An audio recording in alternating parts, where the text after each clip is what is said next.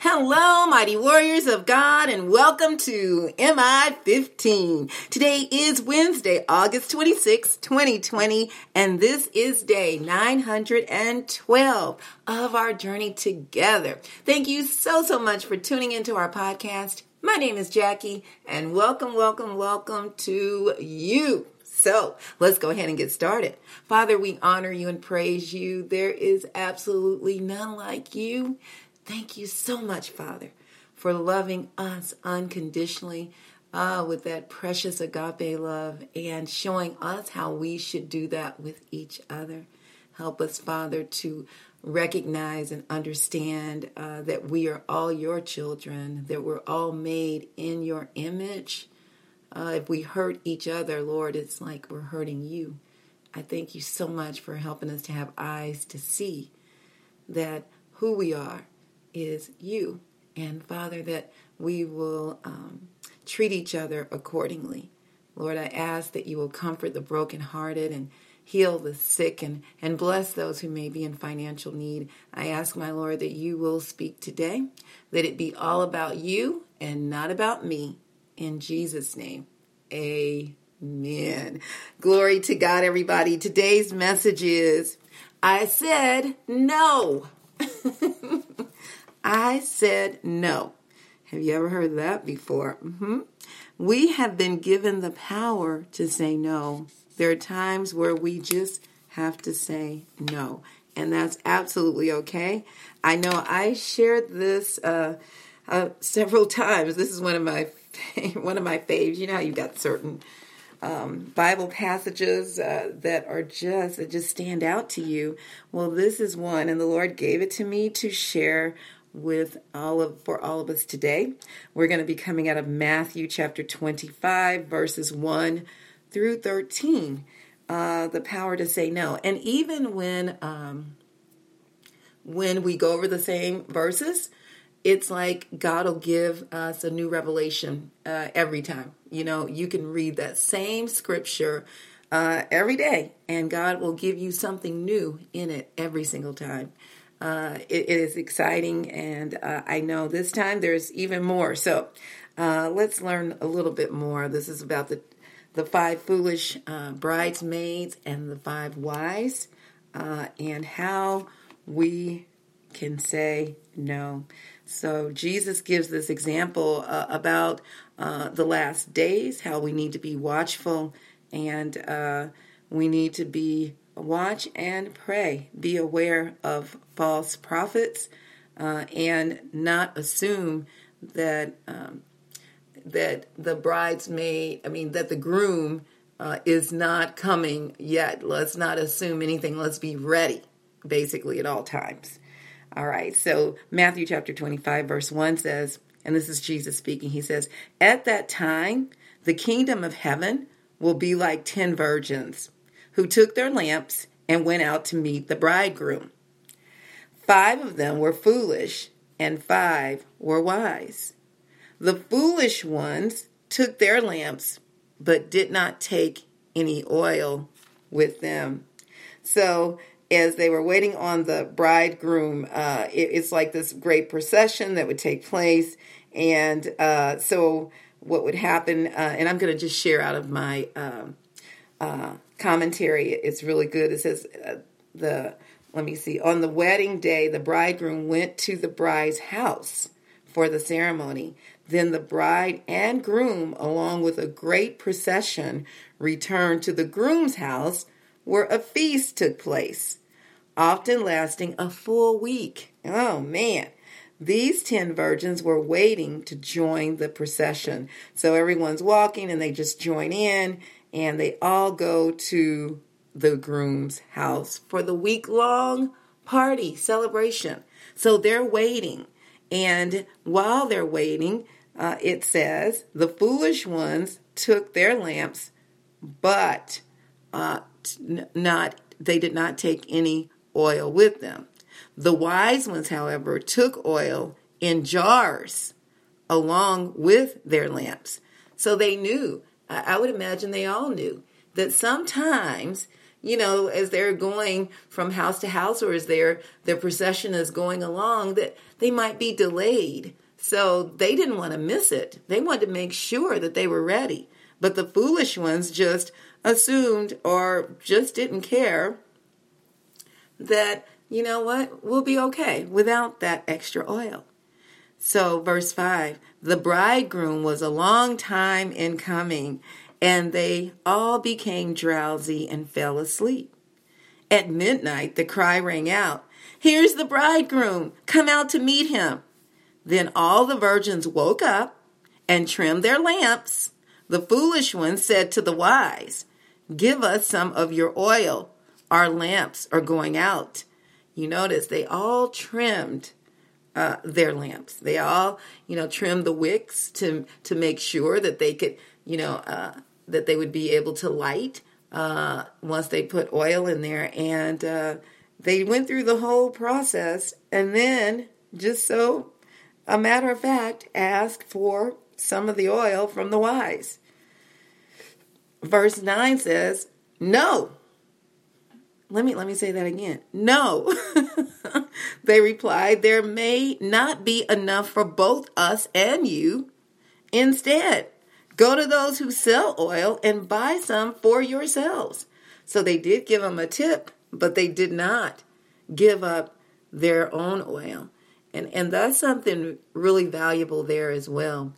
We are going to, as much as we are caring and compassionate and show grace and mercy to others, there's a time when we must say no and make sure that we have enough for ourselves to make it.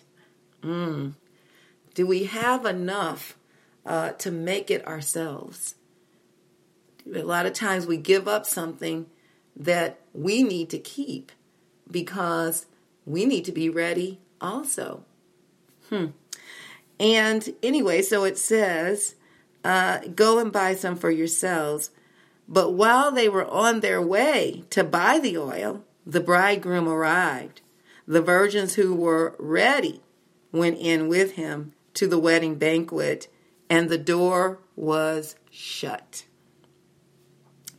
Later, the others also came. "Lord, Lord," they said, "open the door for us."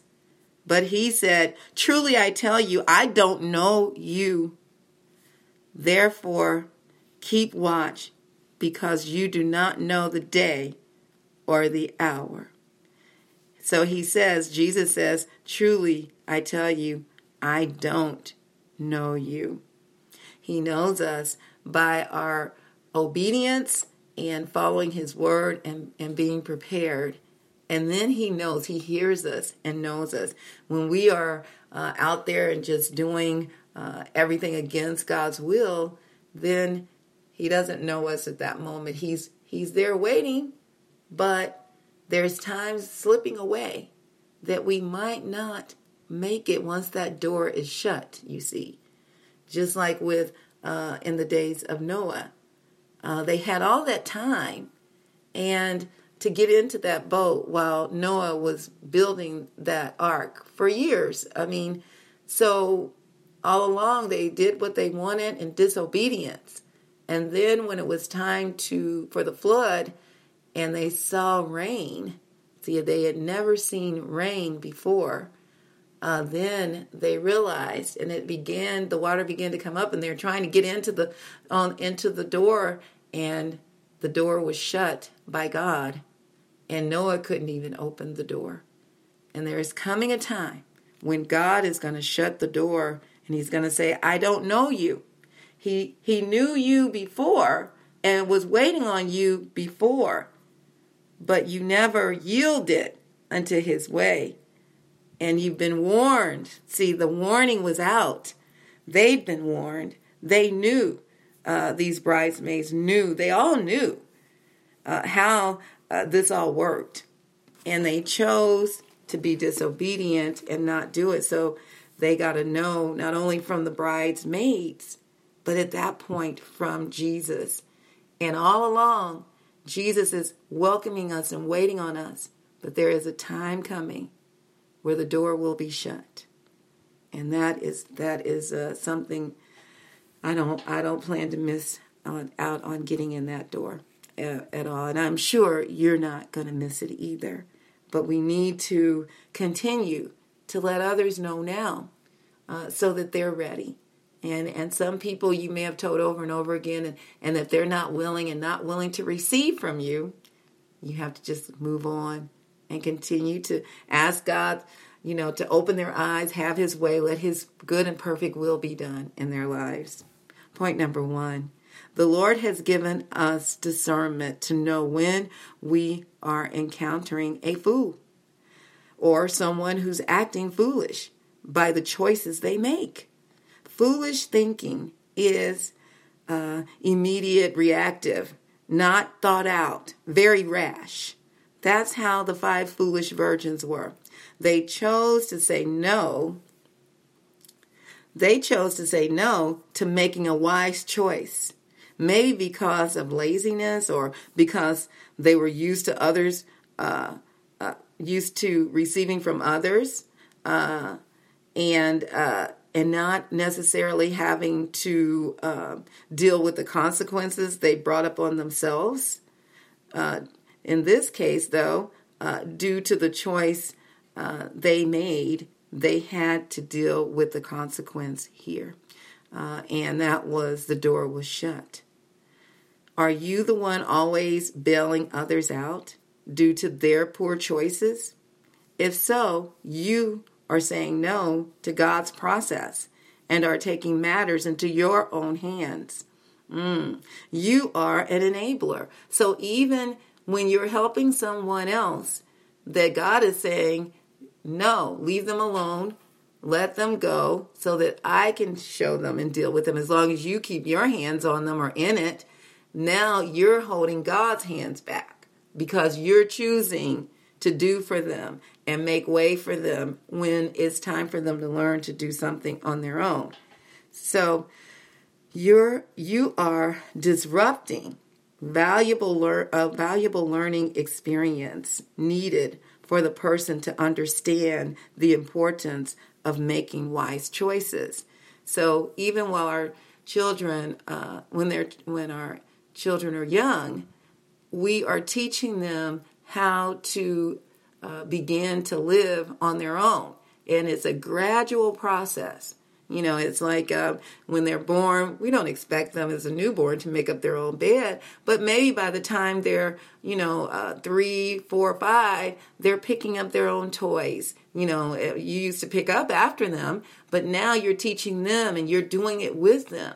And then you're saying, now make up your bed. You show them how to make up their bed over and over, and then you let them make up the bed. You may have helped them brush their teeth when they were younger, but then it comes a point where they're brushing their teeth themselves. I'm hoping that, unless someone is, dealing with disabilities, we don't need to brush their teeth for them when they're 15 years old. So these are things where they should be able to do it themselves. But if you continue to do it for them, they're not going to ever try to do it on their own. Why should they? They've got you to do it for them. Not you, but just in general, I'm saying. All right. Point number 2. I remember running out of gas once while trying to make it to my destination. I was in my early 20s. This was years ago. And I knew that the car needed gas. And I just refused to stop to get gas because I was running late. Well, I was even later. I ran even later because the car would no longer go. I was totally out of gas. So my husband stopped what he was doing to come and save me. So my foolish choice not only made me late, but it also hurt the person who came to help me. It stopped them from doing what they were doing. And I learned a valuable lesson that day. I've not let my car run out of gas since. What about the life or death choices we need to make? During these last days we're living in, just as Jesus described in the parable, is not a time for foolishness. As we can also see in this parable, is the selfishness of the foolish brides, maids. This was a premeditated move that they had made. They had just as much time to prepare as the wise virgins did. But their motives were all about using others, at least from my perspective. Trust God's guidance as we make choices, even if it doesn't feel good. Because the wise ones had extra baggage to carry. And that may not feel good. You're going to have to carry an extra bag because you want to be prepared. Whereas the other one's like, I'm not carrying nothing extra.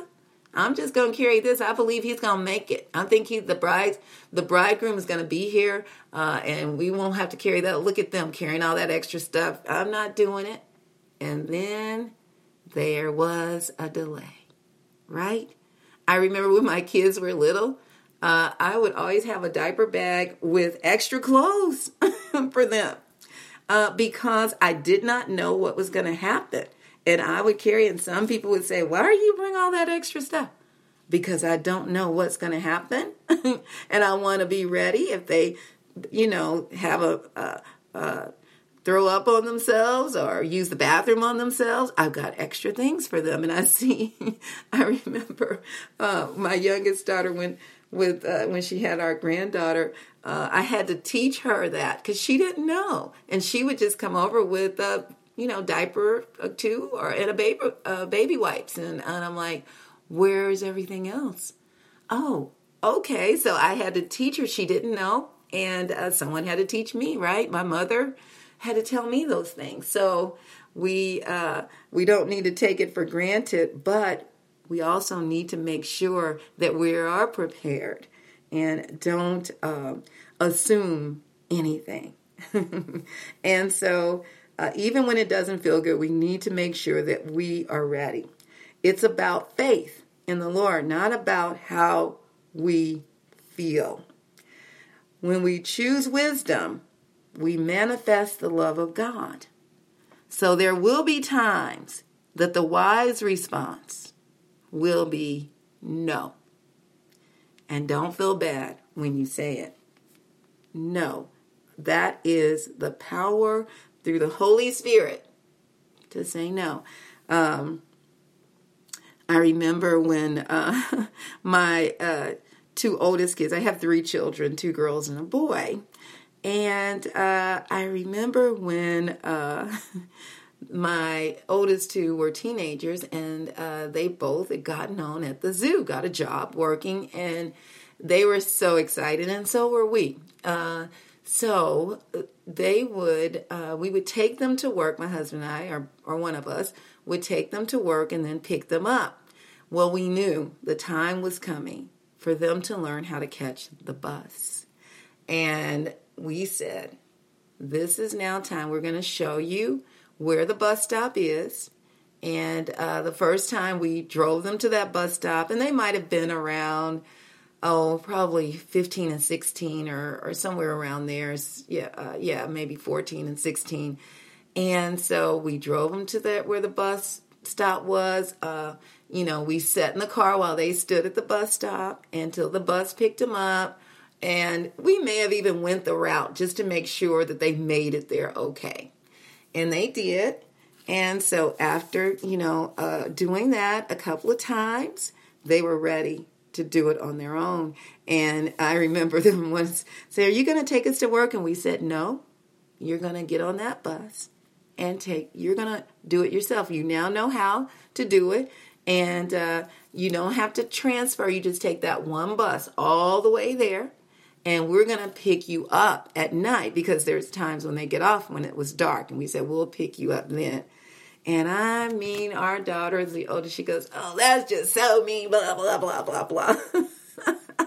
And we did not go by the pouty lips and all that. We just said, well, you'll be okay. You can do it.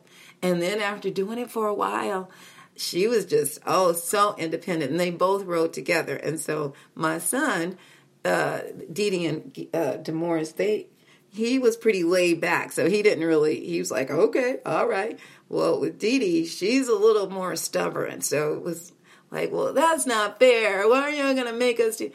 Because this is going to help you. We're trying to teach you how to be responsible for yourself.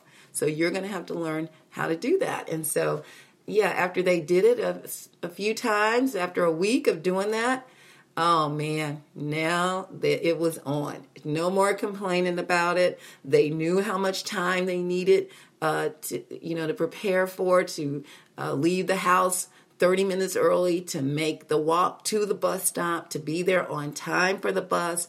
They understood the process and knew what it took to get there on time. And they did excellent after a while. But it was just letting go and pushing them on out of that nest bit by bit so that now they're able to make that journey on their own, because we're not going to be here always for them, and understanding that we need to teach our children how to survive, how to make it, how to be good stewards with what God has blessed them with and with all of us.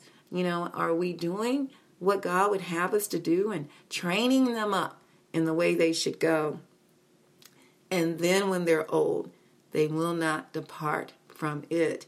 So even though there may be times where right now they're all grown, our kids, they're like, my oldest is 40 and son is like 37 and my youngest daughter is about, 35.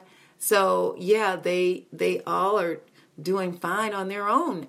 They, at a young age, we taught them how to open up a bank account, how to put money in the bank, and how to have a checking account and things like that, so that they would be ready. As a matter of fact, when they were younger, I taught them how to start a business, because God had blessed me to be an entrepreneur. So the one thing I could do is share that with my children, teaching them how to be entrepreneurs. So they, growing up, we had like a little candy store in the house, and kids on the block, when kids walked to school together, would come down and get stuff from our house, and the kids would sell it. And then later, when we had to go to the store to get more items, they knew how much I would tell them to set aside that you need for replenishing, and then anything over that you can keep. So they knew that process. And now 2 out of the 3 have their own business. They're doing that and surviving just fine, doing very well, because they learned we had to teach them. And there were times where we said, no, this is not the way to do that. Or no, you're not going to be able to go hang out with your friends because you're going to learn how to do this. This is going to be more valuable for you later. So this is why you're going to be home doing this instead of out playing with everybody else. And you can go out and play later after we go through these processes, so that you understand and know.